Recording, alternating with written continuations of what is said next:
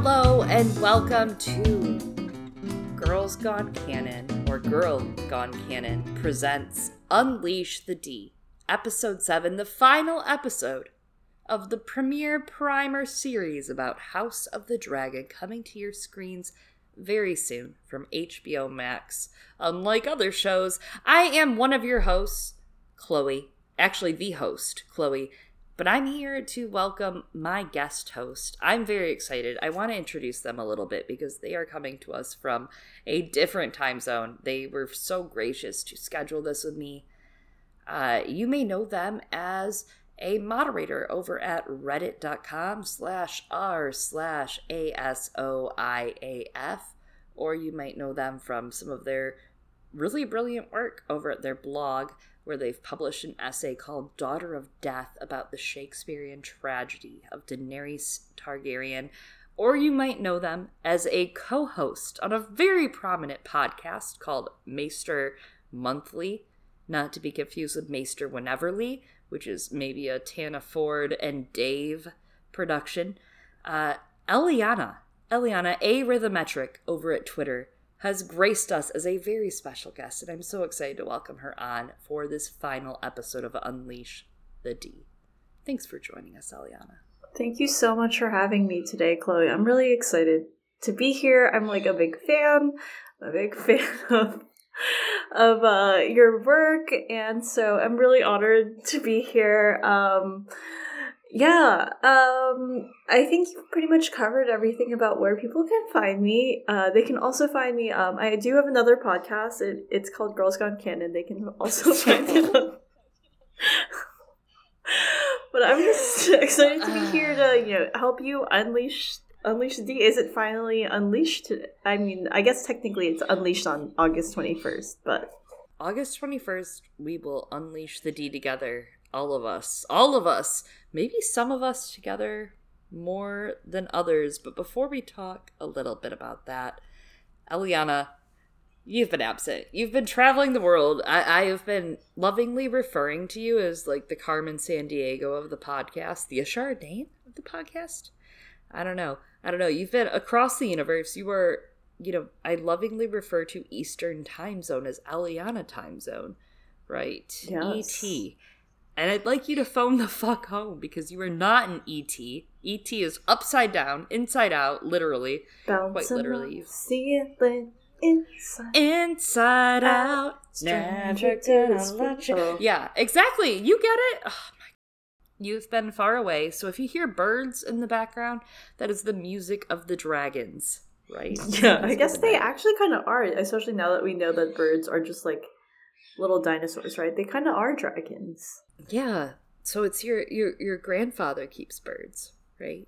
Yeah, and they're so loud. I'm sorry, everyone. Those are the birds. I'm at, my family home in the Philippines, and I've been here the past few months for, family reasons, so. But there's something kind of exciting about it in that as much as we love family and we love being with them and it's everything, family, it's time for you to return, right, to your ancestral seat. But you're not returning to your ancestral seat first, right? Like, you are actually coming back to the opposite of the Philippines, to the Philippines. The opposite? I mean, maybe it's the same. I don't know. It's the United States Philippines. You're coming to the Philippines of the United States. In honor of Hot D starting, I was like, it'd be fun. Chloe's not that far from me. What if I just, stayed in Philadelphia for a few weeks? And I was like, what if I just stayed in Philadelphia for a few weeks for the first part of Hot D? Because apparently October is also, a wedding season, so that doesn't work. I've got a couple of weddings to attend in October. I guess you know this, Chloe.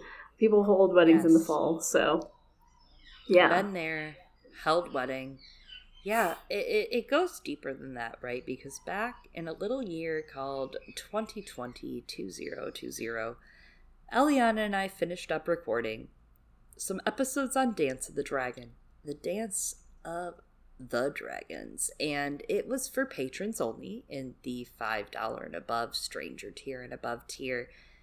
And Eliana and I recorded some probably very spicy episodes. I don't know if those will ever surface. We'll see. 5 Dance of the Dragon, 3 bonus episodes, actually, as of now. And Eliana said, Chloe, now that we've done all of this, what if we didn't do House of the Dragon? What if we let everyone else in the entire fandom, great podcasts, right?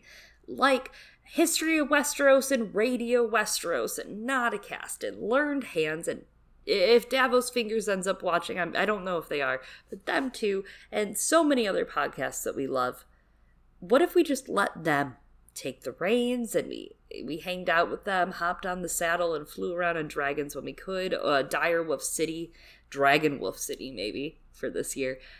What if we hanged out with them? What if? That was 2020, a very different year. So then let's fast forward. It was a really different year. All these past few, every year since then has been very different. But now we're in 2022.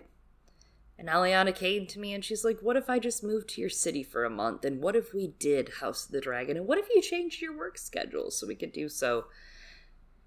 Ladies, germs, gays, theys, all of you, I said yes.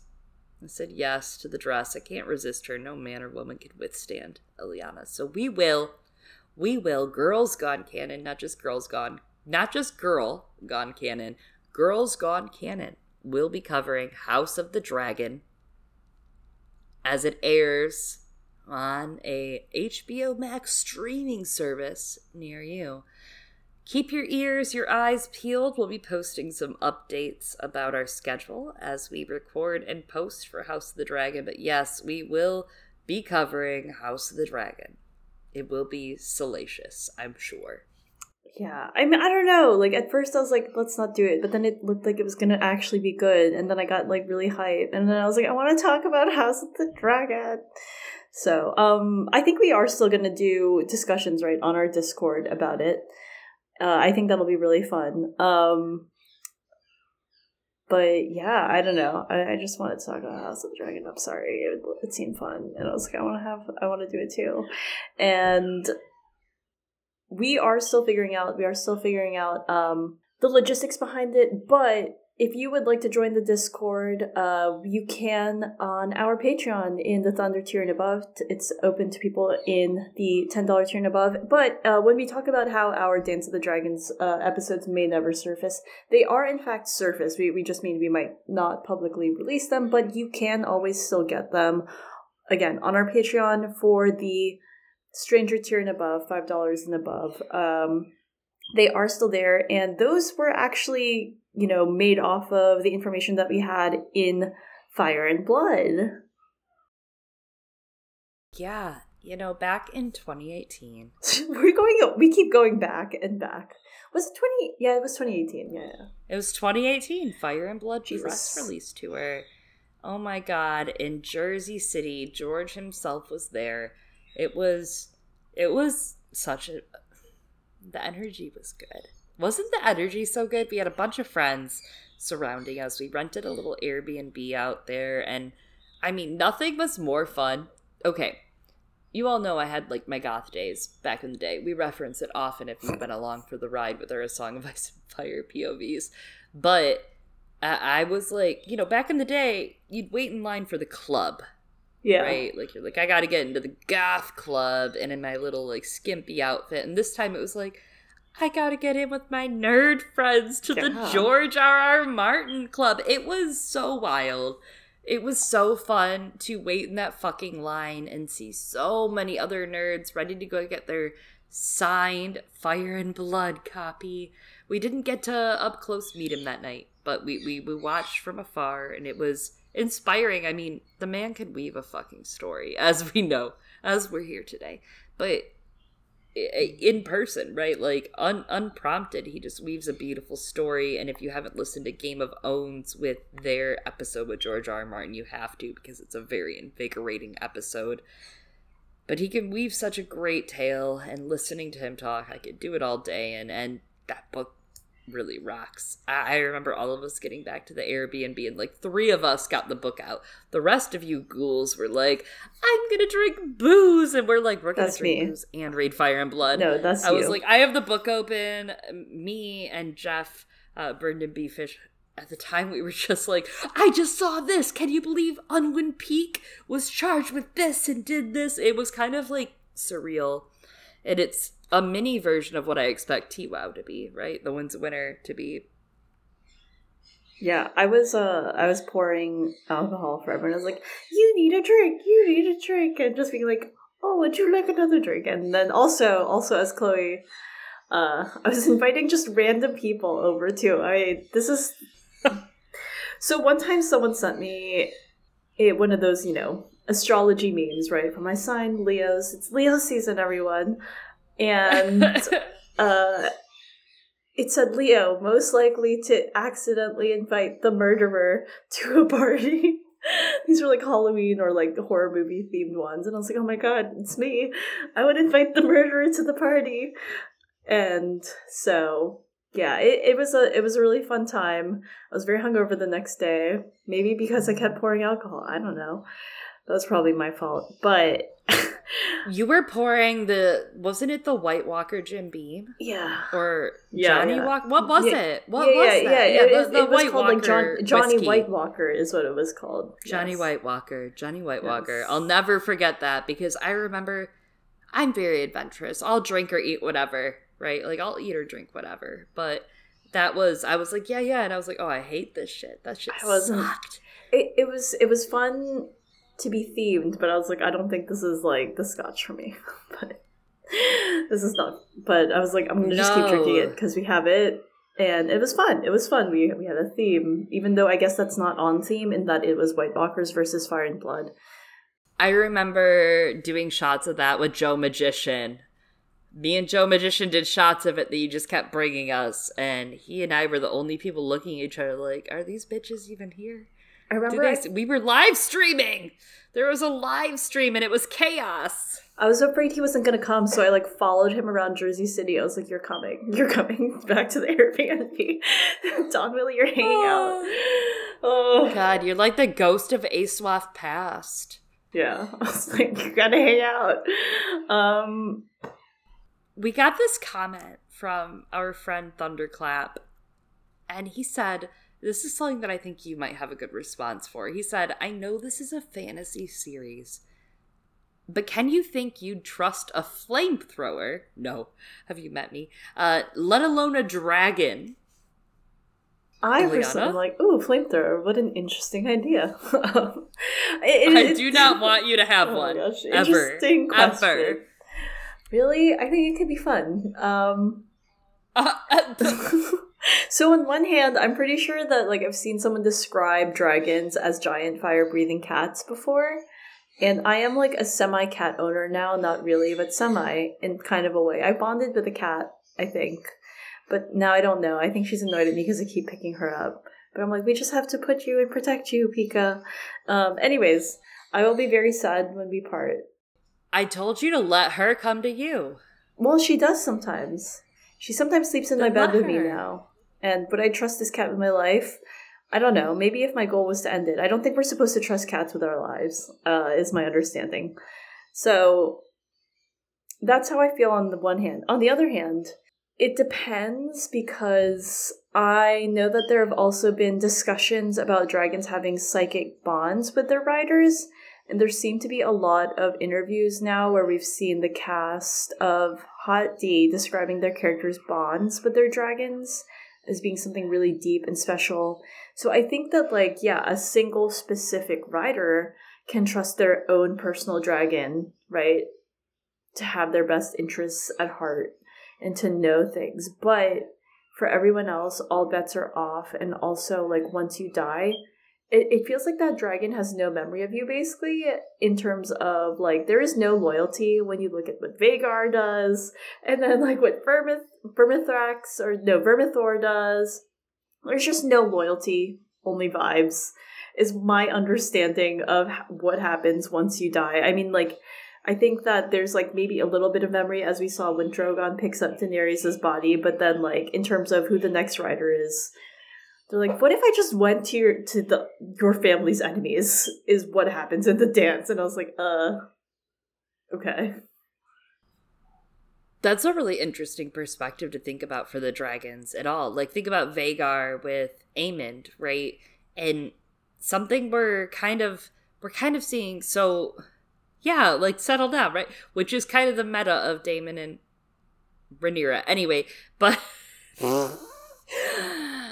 like, you're mad about it, but that Aemond is claiming the dragon, but maybe you should pause on the dickening. There's something interesting, though, about, like, if they die, they move on, right? And, you know, Eliana, you won't get this reference, but there's something about that with, like, the Doctor from Doctor Who. A tangential reference of just, like, you know, each Doctor has the power. This isn't a spoiler. The show's been out since the 1963, so go fuck yourself. The Doctor can regenerate. It's literally only to you, Eliana. But the Doctor can regenerate. Like, if he dies, he has another life. Like, he can go on to a new face, which is really just an excuse for a new actor. But he can regenerate his body, face, everything. His personality can change. He can still keep the same memories. And it's the opposite of that. It's like an internal regeneration, right? Like, they are bonding to a new human. I mean, you talk about your cat, you know, relationship now, which is great. I can't wait for you and Alysanne and Jaehaerys to really get together when you're over. You're really going to appreciate them more this time, I think. Because Emmett tells me of this memory of you where you're on the floor and you're like, no, love me, to them. And they just, like, walked away. And you're like, why won't they love me? So this is a big growth stage for you. But especially now that I have the Dracarys app, I'm seeing these dragons as dogs. You know, you gotta take them out to walk them, eat some goat, eat some kid, whatever you gotta do there. You know, they have that kind of memory span of like, all right, let's go outside, and then all right, we're back indoors where life's suffering. Does their choosing mean something, right? Like, I don't. My God, Emmett would make fun of me for this if you listen to Emmett's episode, Porkman's episode of Unleashing the D. But am I accidentally becoming an Aemond stan out of nowhere? But, like, Aemond what is happening maybe to you? isn't awful. He's just like a shithead, you know? Like, he's a little shitty kid. Kids are shitty sometimes. Who kills a lot of people? I know that. I was a kid. Kids were shitty then. Yeah. And I was probably shitty too, honestly. And you don't have, like, a right from wrong morality compass going on naturally. It's just a thing that someday gets there. You gotta get through experience. Aemond, I don't know. He does have some boss moves, right? Like Alice Rivers. Good choice. Aemond, good choice. She seems great, fun, witchy. I like witchy women. I don't know. It's just weird that, you know, there is that bond. Think back to Twilight, right? Renesmee. You got that, like, bond with a dragon. Dragon riders have to have a very soul bond. Like, the dragon looks at you and they're like, yo, you're cool. Just like you've seen. Cats don't just look at you and say you're cool. You have to earn that. You have to very much earn that. I mean, what you're saying also makes sense, right? In terms of the proving yourself and, like, sort of building that bond, which we will see with Nettles and Cannibal, right? Like, she goads them, and that's kind of like the way, you know, or entices them with like all of the little sheeps, and she's like, here, I'm feeding you. And then, I mean, that's a lot of how domesticity happens, and especially with, I mean, both dogs and cats, right? You just keep feeding them and they're like, it's true, yes, I do love you. Thank you for feeding me. My cats literally know when we take out the plates that you put treats, like, they have a wet food they like, and we use that as a treat. Like, it's a special thing. It's the carrot we dangle in front of them for good behavior. But they know. They hear the plate move on the other plate, and they go, oh my God, you're giving me the good shit. Like, they know. Yeah. Pika knows. They're not stupid. I mean, they're very smart. They are. She knows, well, when she's hungry, she'll come in and she'll start meowing and letting everyone know, like, I'm hungry now, right? And then my great aunt is the one who likes to feed her. That's like her thing, right? Because she was there when Pico was a kitten and stuff like that. And when they took her in, and I'm over there just like cheering her on, being like, "Scream, Pika, scream! Yes, let them know!" And I go, "Meow, meow!" Also, along with her, just so everyone knows that Pika's hungry. You get it. You truly get it, you know? It's an exciting time. As a cat, you get it. I respect that. Sometimes I'm like, am I more cat than human? Me and my cats get down on the cuddles, you know? Like, sometimes I'm like, wow, we just want to lay like this. Today, I had a really good, 5 to 7 minute to 30 minute to 47 minutes to maybe 98 minutes of laying in the bed, like, dissociating, right? And my cats were like, what if we laid around you? And I was like, yes, yes, yes. Like, they know. They feel emotions. They sense it. It's weird because, like, in some ways, dragons remind me of dogs with the constant need of, like, taking me out, feeding me animals or children. You know, like, keep me occupied. I'm bored. I'm gonna eat everything. I'm gonna eat the couch. But also with the temperament of, like, cats. Like, cats really do understand you. They get it. They're like, oh, you feel like fuck? Let me lay on you. Let me just get up there, bro. Dogs do that, I too. appreciate that. Yeah. Some do. Some don't. Some do. My dog did. Eliana, something happened while you've been gone. And look, I'm not trying to say that, like, while you've been out, everything's stalled. Maybe for me. There's been a lot of discourse. And me and you like to talk about the discourse. So, let me introduce you to the discourse that me and you haven't gotten to put our official statement about our feelings about the discourse out. But I do want to retract as I say this. So, the title of this discourse is Dreams Didn't Make Us Kings, Dragons Did. This is a quote from Daemon Targaryen in the trailers for Hot D. And why this is the title is because it turns out I've heard a little tiny, kind of production-y, leaky spoiler that we're going to get more dragon dreams. And you can kind of see it if you watch the trailer. We kind of speculated, poor Quentin and I speculated a little bit about this, that it looks like we're going to get more dragon dreams from more Targaryens. If you've read Knight of the Seven Kingdoms, Dunk and Egg Story, Drunken Egg Story, if you're Drunk Aswaf original fans, shout out Eliana, because you were there. If you are OG fans like that, you'll know that, like, Darren the Dreamer had dragon dreams, Dunk had dragon dreams, Egg quite obviously had dragon dreams, Daenerys has dragon dreams, all these people have dragon dreams, right? This is the thing. There's a lot of dragon dreams in this universe. And in 2018, George R.R. Martin said in an interview something that was very interesting about Aegon's dragon dreams. He said, in some sense, he saw what was coming 300 years later and wanted to unify the Seven Kingdoms to be better prepared for the threat he eventually saw coming from the north. Whoa. What? That's a loaded statement to relate to now House of the Dragon, with Ryan Condal show running the whole gig. Lots of people in the writer's room, lots of people sidelining on production and development and directing. This is being brought up in regards to the first episode I'm hearing, and Daemon's little line we've heard in the trailers about dreams not making them kings, that dragons did. This is interesting. What is your take on this, Eliana? What are you thinking about all this? They've taken that line a little out of the context, right? They aren't talking about, like, dreams and ambition. They're talking about the dragon dreams. And, like, obviously both are very special aspects of the Targaryen house and family to have both dragons and prophetic abilities. So, interesting. They kind of, swerved on us there a bit, but in a good way. Like, it's going to be even more exciting in context. I will say I haven't looked at any of the leaks, whether they're from the official premiere of the first episode or some of the other stuff.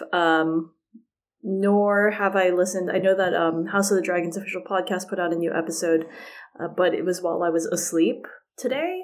before we started recording. And I've seen like some of the stuff, right, regarding prophecy. I know a little bit about Dragon Dreams, but I've been trying to not read too much stuff because that is how I like to enjoy media personally. But I know a little bit of like, from discussions about people saying like, it sounds like they're bringing Dragon Dreams more to the forefront. I feel like we were maybe a little cheated in Game of Thrones on that, right? Oh, absolutely. Like, this is we're being spoiled. This is, as two people have recently gone through Samwell Tarly's chapters in A Song of Ice and Fire, for example, where we got Aemon's Dragon Dreams, right? Deliberately spoken about. And we get some of that lore brought to the forefront again, right? King's blood to wake a dragon. That is very interesting to bring to the forefront. I haven't read more than, we get Viserys talking through the fire in the trailer, and you can kind of see the sparks in the air and that bokeh quality to it all. And you can see there's obviously something afoot, not war, as Laenor later says, but there's obviously something afoot going on there. And I'm interested to see the capacity of these Dragon Dreams. I think, personally, it's kind of funny because everybody's up in arms about it. Like, okay, you and I can both understand and agree that when there's something that feels like new information from George, or something that is new information from George, it is exciting. You get a little, your blood pulses, right? Like you get a little, oh, dopamine? Serotonin? Miss Sarah? Where are you? Like you get a little excitement about it. Sarah Targaryen. Yes. Sarah Targaryen? Is it you?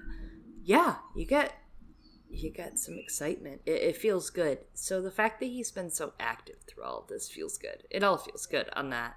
And the idea that they are actually evolving Dragon Dreams into their show, like you said, it's what we kind of missing. I mean, dreams in general. Every Targaryen we meet in the story kind of has them, ? We've seen this, right? We've seen it, and now we're seeing the effects it has, and it kind of makes sense to say Aegon would have seen the same story, because do we not have a dream from Dany?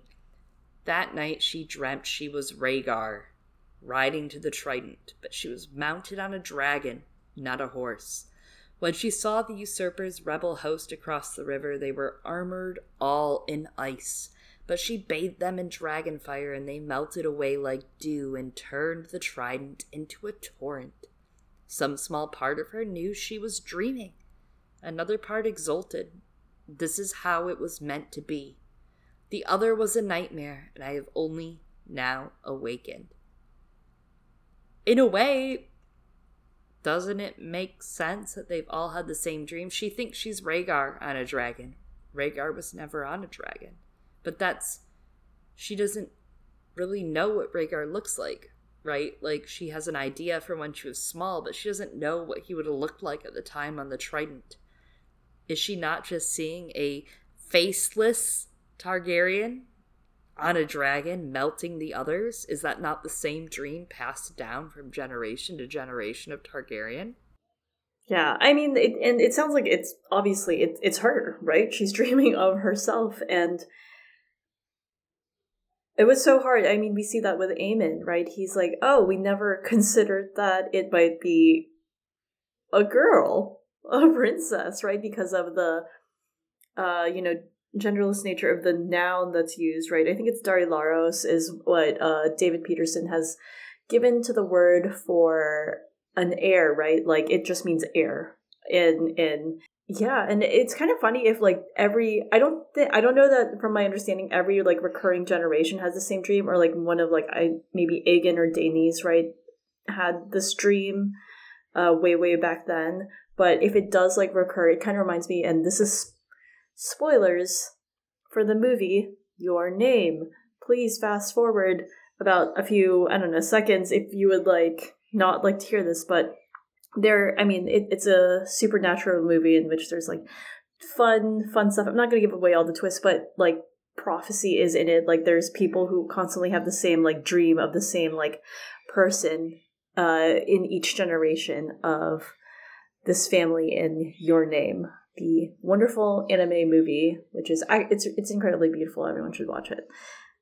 Anyways, it's on the list. It is now on the list.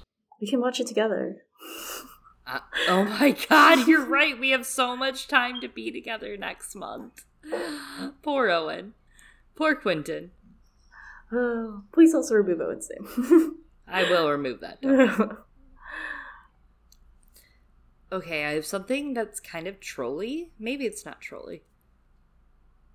If the dragon... This is all hypothetical. Hypothetically, if Dragon Dream others... Like, if this is an actual thing, right? Which George did semi-confirm it in 2018. That he kind of saw that, like, the Targaryens have visions where they see heroes for this great thing facing them.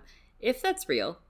It's kind of interesting that there's that theory, right? Like the every Bran theory. Oh, we have Brandon the Builder, Brandon the Breaker, the Night King. Just kidding. That's a show theory. And if Bran is every Brandon everywhere, isn't this vision and that vision, aren't those kind of acquainted in some ways? Like, isn't that kind of an interesting perspective to have those parallel, that every Targaryen has this vision, and every Brandon Stark has this vision of rebuilding Westeros or destroying Westeros or whatever they're seeing. Or just being able to see things in general, right? Like, every Brandon. It's all I can see. Mystical as shit. Mystical as shit. Yeah. Yes. Prophecy between these several magical, mystical families, that Blackwood blood, that Valyrian blood, all of that. Yeah, absolutely. I'm not too familiar with the every Brandon theory, but that is interesting. I wonder if they'll see, like, they'll talk with the Starks and be like, oh, wow, you had this vision too? And, like, that could be fun. That could be cute. Wait, do you think they're going to be able in time to figure it out and go, wow, we've both had this vision.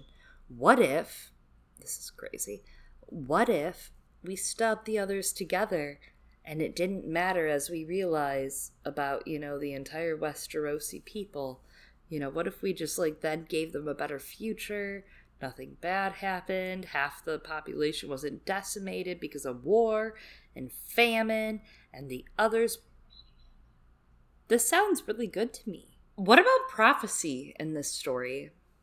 I'm looking forward to it in that Game of Thrones was so thin on, like, any of the magical elements, right? Other than, like, using them for the, ooh, look, twists, fun, like, flashbang, right? They weren't using them in, I think, a really smart way, narratively and dramatically, in the way that to its fullest extent that it could have been. And, like, I think that prophecy can be really good for House of the Dragon if, they're doing what...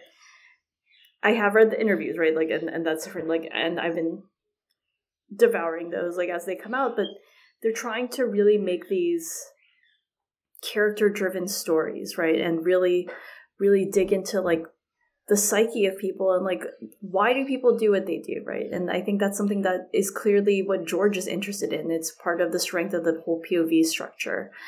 And obviously Fire and Blood is more of, like, the history book element, and we heard him talk with Game of Owns about, like, we were thinking of, like, what if we did it, like, this way, and the different elements, but they've chosen to go in a way that is more similar to what we're familiar with of how A Song of Ice and Fire / Game of Thrones was done, and again, grounding it in a more objective reality, like, as in, like, not doing a Rashomon kind of thing. and so I think that prophecy can be a strength if they do it well and they do it right, because Game of Thrones kind of did it as kind of like a Easter egg thing of, like, oh, hey, it's a thing, right? But they didn't really do much of anything with it other than, like, magic. Yeah, and there are definitely some very subtle prophecies in Fire and Blood, and I don't know, there's something interesting about the fact that Game of Thrones took that very realistic, more gritty Christopher Nolan style like take, right? Like they were like, love, what can we do to make this more realistic and sit better with the home viewer, yada yada yada. And I think House of the Dragon seems to be embracing some of that weird, embracing some of the prophecies, like some of the prophecies we may have seen in Fire and Blood.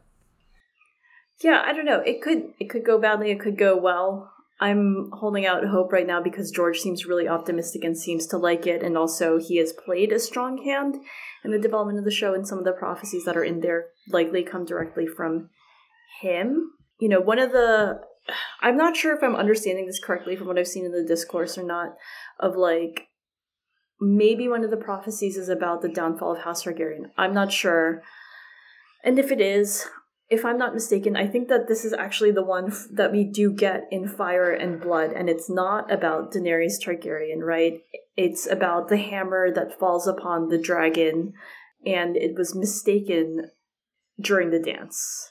The passage is, "And talk was heard in camp of a prophecy of ancient days that said, when the hammer shall fall upon the dragon, a new king shall arise, and none shall stand before him." People in Tumbleton during the Dance of the Dragons thought it applied to the dragon seed Hugh Hammer, but it seems to apply to Robert Baratheon, right, who ended up defeating Rhaegar, thereafter became king with the fall of the Targaryens from power. Yeah, that seems pretty straightforward, and like gives a sense of what's called dramatic irony to that prophecy, right? Everyone at the time is very sure of Hugh the Hammer being about, you know, perhaps signaling the end of the Targaryen dynasty. And dramatic irony is when the audience is more aware of something than the characters and know that the characters are misinterpreting this information. It's a lot like a very famous example of that is the audience knowing of the prophecy in Oedipus Rex, and then Oedipus unknowingly doing actions to avoid the prophecy that end up actually fulfilling it. So we'll talk a little bit more about Oedipus and tragedies in a bit, but I think it could make sense to like have that brought up in the first season rather than have it introduced later on, so that it doesn't feel like an ad hoc, like, oh, sprinkle in there, but kind of playing in, again, like playing out this idea of prophecy and magic being much more present during this time period, especially because they have the dragons. That is an element of magic, right? Magic is just more powerful at this time, and A Song of Ice and Fire is about a time when it is a reawakening, so that we end up being on the lookout for it, and then we'll see how people being on the lookout for this prophecy might affect their characters. Will it affect the way that they treat Hugh Hammer just upon meeting him because they know of this prophecy, right? It could be really interesting with the whole Dragon Seeds arc. That's such a great point. And something about the language there, right? I have to bring this up. It reminds me of the Hammer of the Waters. Oh, yeah. Right? The Westerosi legend of the Children of the Forest, that they used dark magic to stop the migration of the first men to Westeros, and that hundreds of Greenseers gathered at Moat Cailin, and that they sacrificed maybe 1,000 captive humans to the Greenseers so they could use the blood and like claim it and use the power. So basically they attempted to use the Hammer of the Waters, and they wanted to break the land of Westeros in two. Now, our friend Manuclear Bomb, Manu, the co-host over at Nauticast Aside Port Quinton, he has a theory that the Hammer of the Waters could strike again at the neck and cause a very literal divide in Westeros, right, in the future, in the Winds of Winter and A Dream of Spring. And there's almost even something of that quality to that prophecy of the hammer shall fall upon the dragon, a new king shall arise, and none shall stand before him. Robert Baratheon was the first theorized person of this theory, but is Bran Stark the second? That's interesting. That's an interesting thought of the hammer falling upon the dragon. It is interesting. Or could it be, do the Children of the Forest side with the I mean, they didn't historically, but could it like all, the king doesn't have to come from that side, right? Like this could be, it just says a new king shall arise. Would it be about, I don't think the Night King plays out exactly the same in the books, but if there is like a Night Bran King Stark? or Night's King, I'm just thinking like it could be about the others, right? Like, and how people struggle to stand before the others, right? As all of Westeros falls. And the children of the forest inadvertently also taking out a dragon, or do they mean to? That's interesting. I mean, George likes to do these threefold reveals, so. Mm-hmm. I could see several breaks in Westeros, right? In the future coming, that break, below the neck, you have a break, and then you have another break, maybe southern of that. That's an interesting thing to wonder if that also foreshadows that. Yeah. Either way, like, we know from the audience that this generation of the Targaryens during the dance do not have the prophecy fulfilling at that time. Like, they got that one wrong. And that's the nature of prophecy, right? Like, you keep looking for it. And then it subsumes your outlook because you're thinking about it and twisting your interpretation of all these events to fit that. I think that we see that a lot with, Rhaenyra, right? There's a chance that she might think prophecies are about herself in this story. And talking about kind of the main A Song of Ice and Fire story so much, you wrote this amazing, and I'm not saying this because I love you. Like, if I didn't like you, I'd even have to really be forced to be like, yeah, I respect that bitch. Because you wrote this essay called Daughter of Death, and it's about the Shakespearean tragedy that is Daenerys Targaryen. And I went on a podcast a little while ago, our friends over at Ranking Thrones, and look, I really loved Rhaenyra. I was like, that's my girl boss, and I love her. I respect her, whatever she does. But I want you to know that they talked me down. They were like, Chloe, are you sure? And they got me through it, and by the end I was like, yeah, she's a 4. I get it. She's a 4 out of 10. I get it. She's a bad ruler. Leave me alone with her 2 out of 5. Okay? Leave me be. They rationalized my ass. So, that said, I know there are a lot of differences between her and Daenerys' story, but there are also a lot of similarities, right? Whether being the chosen one, whether being the heir to the Iron Throne. And I want to hear a little bit about some of that Shakespearean tragedy from you. And you quoted something great from A.C. Bradley in their piece, Shakespearean Tragedy, that said, tragedy with Shakespeare is concerned always with the persons of high degree, often with kings or princes, if not with leaders in the state like Coriolanus, Brutus, Antony, or, at the least, as in Romeo and Juliet, with members of great houses whose quarrels are of public moment. And one positive thing about this show is Ryan Condal and other runners of this show have said there's a Shakespearean element going on, and they're building on that. Yeah, and we've heard it, I think when I first heard it was from George, right? That was the impression that he got watching the first season, and he described it as feeling like a Shakespearean tragedy. And I wonder if he means that for just the first season or the way that it's being set up. It could be both, and we'll talk about that. But I think long story short, when we talk about Shakespearean tragedy, right, as you've called out in this quote, it usually ends in death for the main heroes, usually the titular character. Heroes, for example, Othello. Things go badly for Othello. Hamlet. Things go badly for Hamlet. Or as you've called out in this quote, Romeo and Juliet, Antony and Cleopatra are among those as well. Though I guess this one only calls it, Antony features in a couple of plays, so that might be why.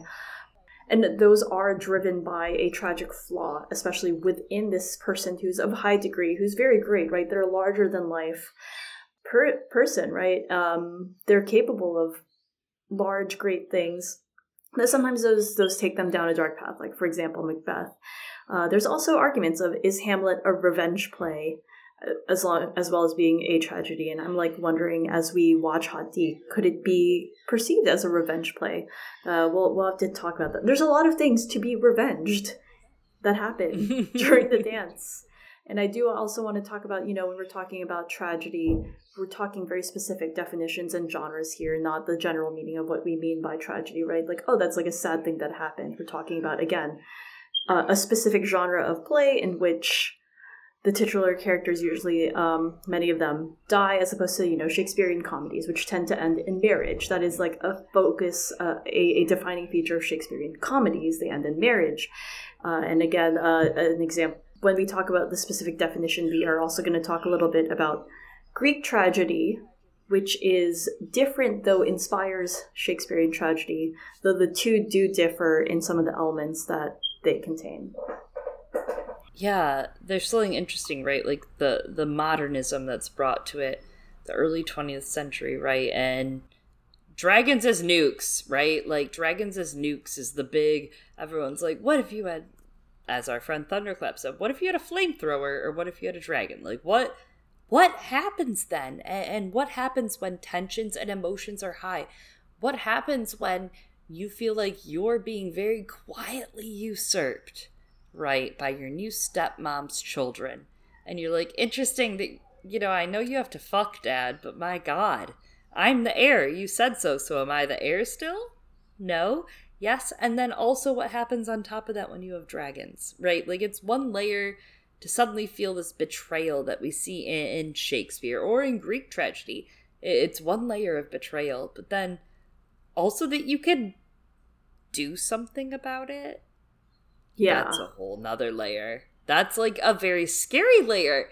I'm not always impulsive as an Aries, first of all, but as a fire sign, as you know, sometimes you have an impulse, and sometimes you do follow that, and sometimes you're like, oh shit, I shouldn't have followed that. And sometimes if you're an Aries and you have a dragon, that sounds bad. It sounds scary. Yeah, I think I'm excited for them to explore all of this with the dragons because, again, that's something that I don't know.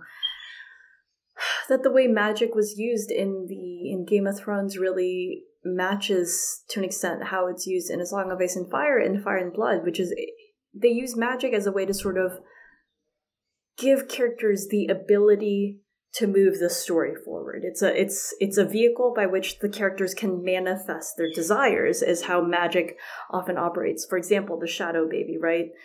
Gives Stannis his wish, but then he's like, is that actually turns out what I wanted? I don't know. And they're manifestations of characters' wills, and that's very much what the dragons are in several ways, like when it comes to that psychic bond, but also, as you said, you want something done, you can do it. Dragons, dreams didn't make us kings, dragons did. He has a point for once, Daemon Targaryen. I mean, it's true. It's true. Yeah. I'll be interested to see how he's portrayed, and we'll talk about that in a bit. But I mean, coming back to prophecy, right? I think prophecy is like a big part of tragedies. Shakespearean tragedies, like I think Macbeth is like the best example of that, like of how it motivates Macbeth to do certain actions. He's like, oh yeah, that's me, and no one can fell me until the forest moves, and he's like, is that the forest moving? Fuck. Greek tragedy, right? Again, Oedipus and the irony of him hearing the prophecy and then playing it out. Greek tragedy, though, has more of these other elements of peripetia and hamartia, which are things of like reveals and reversals of fortune. And I think I'm defining hamartia here, but there's also like these other things that you're supposed to feel an emotional sort of like release at the end. And I don't think, from my understanding of Fire and Blood, we don't have those same kinds of reveals that you would see characterized in Greek tragedy. We do have reversals of fortune, but it's not due to any reveals. This is from the way that I read it, but I could be misinterpreting it, and Hot D might go a different direction. I think that's an important distinction, right? Of the Greek tragedy versus the Shakespearean tragedy in this. I never really thought of it that way. And I mean, realistically, I think you were right about Hamartia. Like, it's a fatal flaw, right? And right. There is definitely a fatal flaw. There is definitely a fatal flaw for a lot of the characters. I think that's actually one of the most defining things for George in Fire and Blood. But because it's so distant, right? Because we're not getting POVs of each character. It's very different. Were this Game of Thrones, you would see a lot more of that Greek tragedy because you get that POV. Daenerys' chapters Her hearing prophecy that's maybe about her or mostly about her, but her hearing those things and going, wow, is this me? Am I supposed to, I'm it, so I'm supposed to take Drogon and I'm supposed to, right? Like, this is it. It's a lot different. It's a lot different than before. And I think, obviously, the gaudy nature of what we're about to see of Targaryen power in King's Landing will help us with that. It will help us move along with that thought of very different times with very different resources available. Yeah. And again, like, that's important, right? Like, for prophecy, the way it plays out in Daenerys' story, I think most of all, it further isolates her from people, right? The prophecy that she thinks of most is the treasons, and she's already a very lonely person. And unfortunately, it's really sad, and I think that loneliness, as we've discussed before, is going to be like a big part of her story, and is ultimately kind of what I think will drive some of her actions in terms of desperation. Because the things that we would, as Jaime Lannister says, the things we do for love, the things we do in pursuit of love as well, is what a lot of the story is about. I think prophecy has the potential to heighten the tragedy in story. And that's part of maybe why they've included it in the series, especially when it comes to like that sense of irony. Again, I haven't watched any of these episodes yet. Another prophecy that we've heard and we've kind of talked about is like Aegon maybe having seen the Long Night. This has been hinted at before by George. And I don't know, I'd like to see how it plays out for these characters. They're real people they're not real people. They are written to be like real people, right? With these very realistic flaws. And I stress that because, they're characters, like, people can feel however they want about them.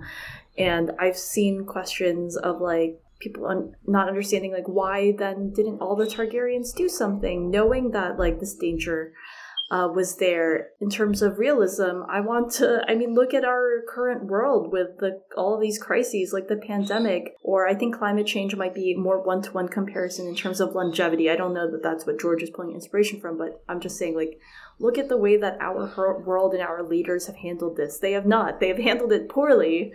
And it would make sense, why would we hold characters who are meant to reflect our own flaws to that higher standard? Leaders alone, we see them get sidetracked, right? We see them passionately care. We see them from the very start passionately care about something, and we see that sidetracking happen, and we watch them very slowly zigzag away from the main plot.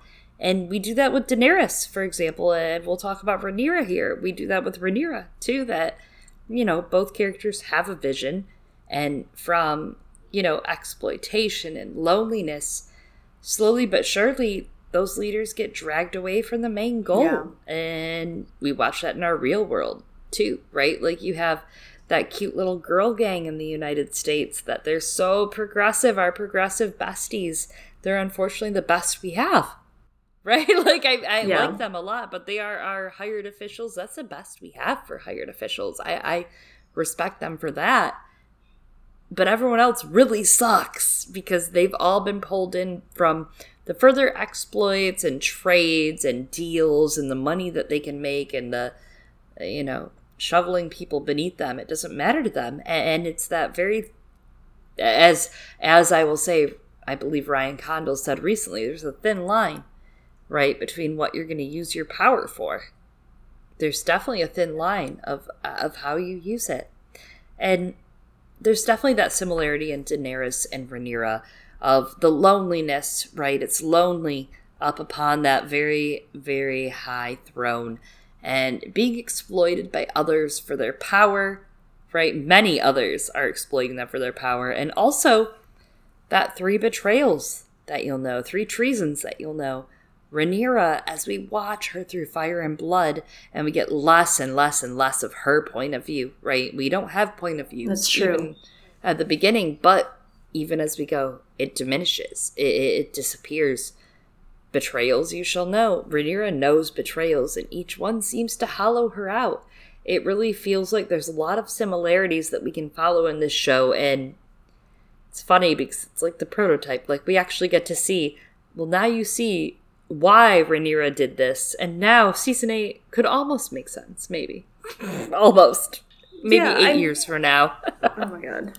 Ask me again in 10 years. Ask me again in 10 years!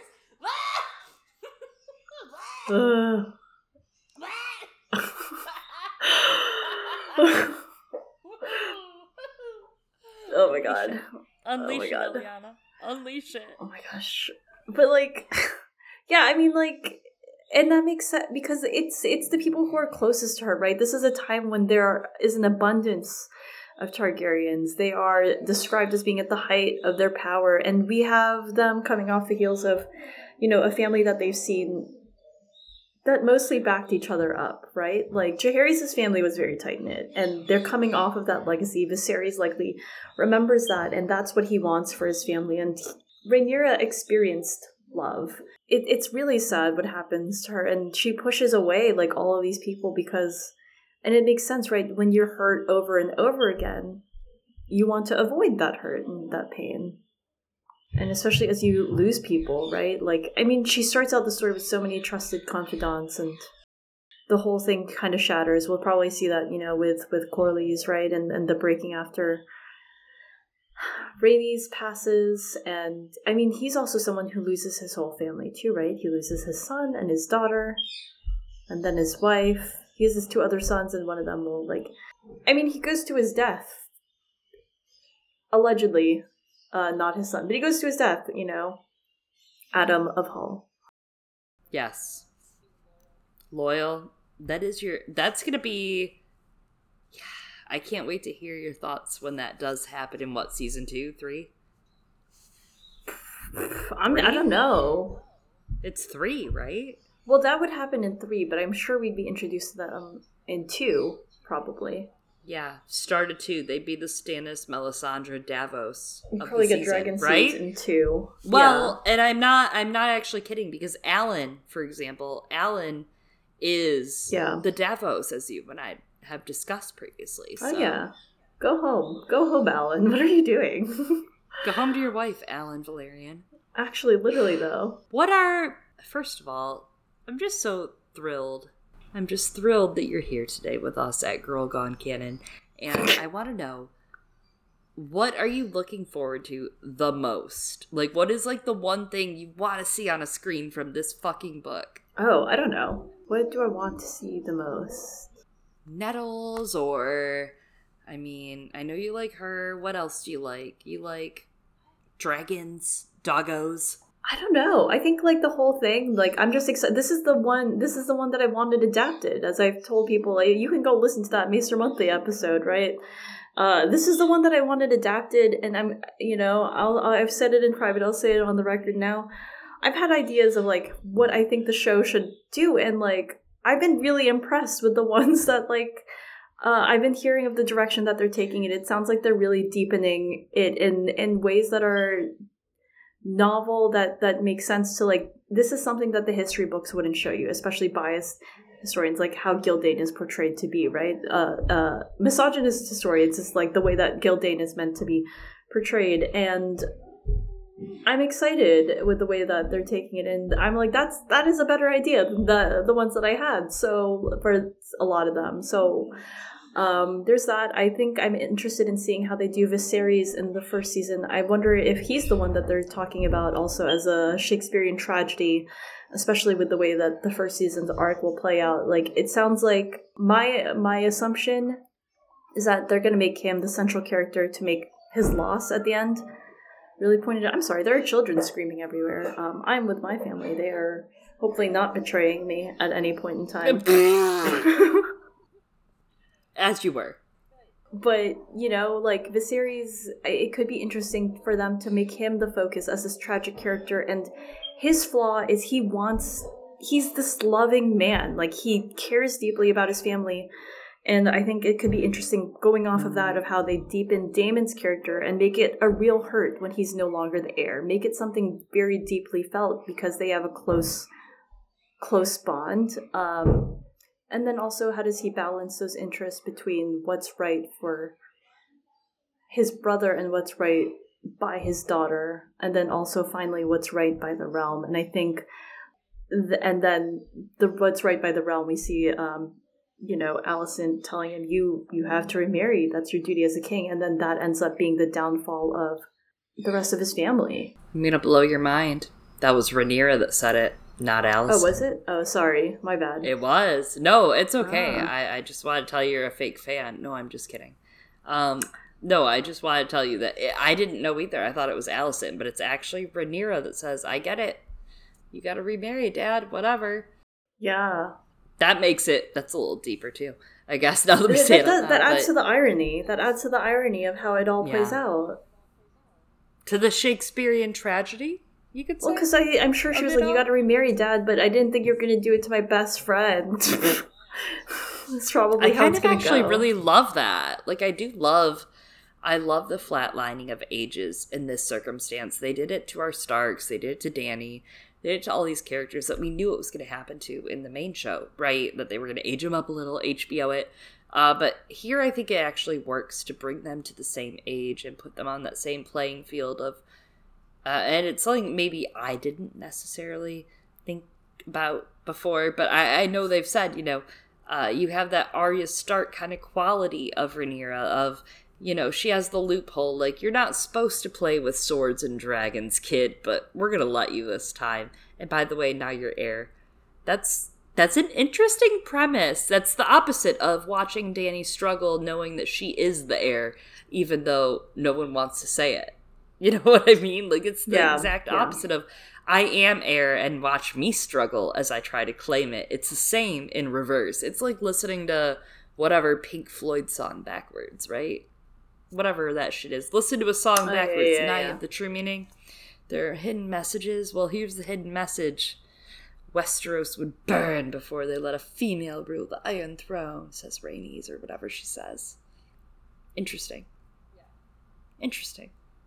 And we've discussed this, this is in our Dance of the Dragons episodes. I've seen people being like, I don't know how I feel about them making gender. And I'm like, how can you not think that the whole thing is about, it's about Daemon and Rhaenyra as, like, one of the succession questions. And I'm like, it was always about gender. Like, you go back to Rhaena not being allowed to ride her dragon on the procession, and that undercuts the Targaryen rule. Like, that undercuts their power later on when it comes to keeping Westeros in line. Because Aenys was afraid to let... Aenys was afraid to let Rhaena look more powerful than Aegon. And that... Because he'll look weak, he says. Yeah, and that fucks them. They end up getting captured. That fucks them. And... they're stuck there. They can't get out. He dies. Yeah. So... it was during that procession, right? Because I couldn't... it's unclear on the wiki. Yeah, if she had had her dragon... Yeah, I was like, I know you just read it, so I was like, she knows. Yeah, so, like, if Rhaena had been allowed to bring her dragon, that wouldn't... again, going back to that line, dreams didn't make them kings, dragons did, and they wouldn't allow Rhaena to look more powerful. And then, again, Rhaena makes it clear to Jaehaerys, I've stepped down and I have let you be the king. And that's, I think, part of why Jaehaerys is so afraid to ever name a female heir, because then does it delegitimize his rule? Beyond the other parts of where he clearly feels that there are women have certain roles in the household, which is why he keeps marrying off his daughters to their whatever. Yeah, Alysanne, honey, I think Daenerys should technically be the queen of everything. Jaehaerys, yeah, sure, honey, we'll talk about it later. Sweating bullets. Sweating bullets. Fuck, she's caught on. Yeah. It's something that, and it makes me so excited. We're going to see this fucking great council, right? Like, we're going to see Jaehaerys, we're going to see Septon Barth, it looks like, with his little 7-pointed star. Look at him. It does. Oh, yeah, I am excited. It looks so...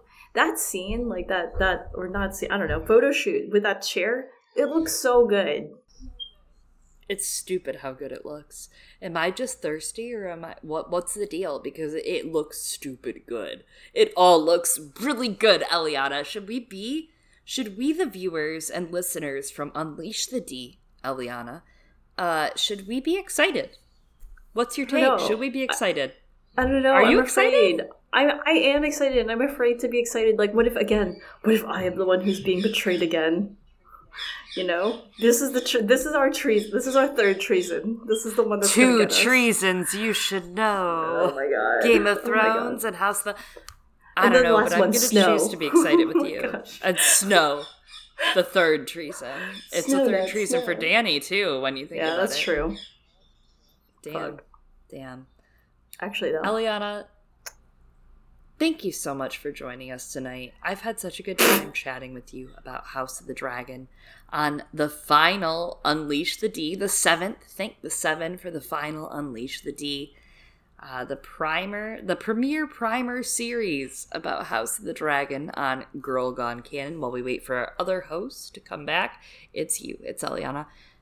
We will be back next week, 8/12 for public, with our friend Nate from Brotherhood Without Manners. You have to check them out. We'll be back to our prologues. We'll be talking about Pate and A Feast for Crows. And we'll be back the week after that. I'm going to give you a double reveal. This is really exciting. With Varamir, right? Our prologue for Varamir and a Dance with Dragons, a Dubada. And with another member from Brotherhood Without Manners, Zach. So very excited to have my good friends Zach and Nate on. And after that we'll have a new POV. Who even knows what's gonna happen? I don't know. I can't see. I do not have dragon dreams. I cannot see the future. I don't know. Oh my god. As always, I have been one of your hosts, Chloe. That's it. That's your only host. That's it. Eliana, do you need them to follow you on the internet? You can all find me. I would recommend just finding me on my podcast, Girls Gone Canon. You can find us at twitter.com/girlsgonecanon, CANON. Or on patreon.com/girlsgonecanon. Yeah, I think that's where people can usually find me, Chloe. Perfect. Thanks again, Eliana, and we can't wait to have you back to the podcast, except the podcast's over. This is it. The podcast is over, so we won't have you back. But thanks again, and we'll return for House of the Dragon, our Song of Ice and Fire POV series, and of course for the Amber Spyglass to finish it out with Haley Bowery from The Manimals. Yes. Thanks, everyone, and we'll talk to you soon.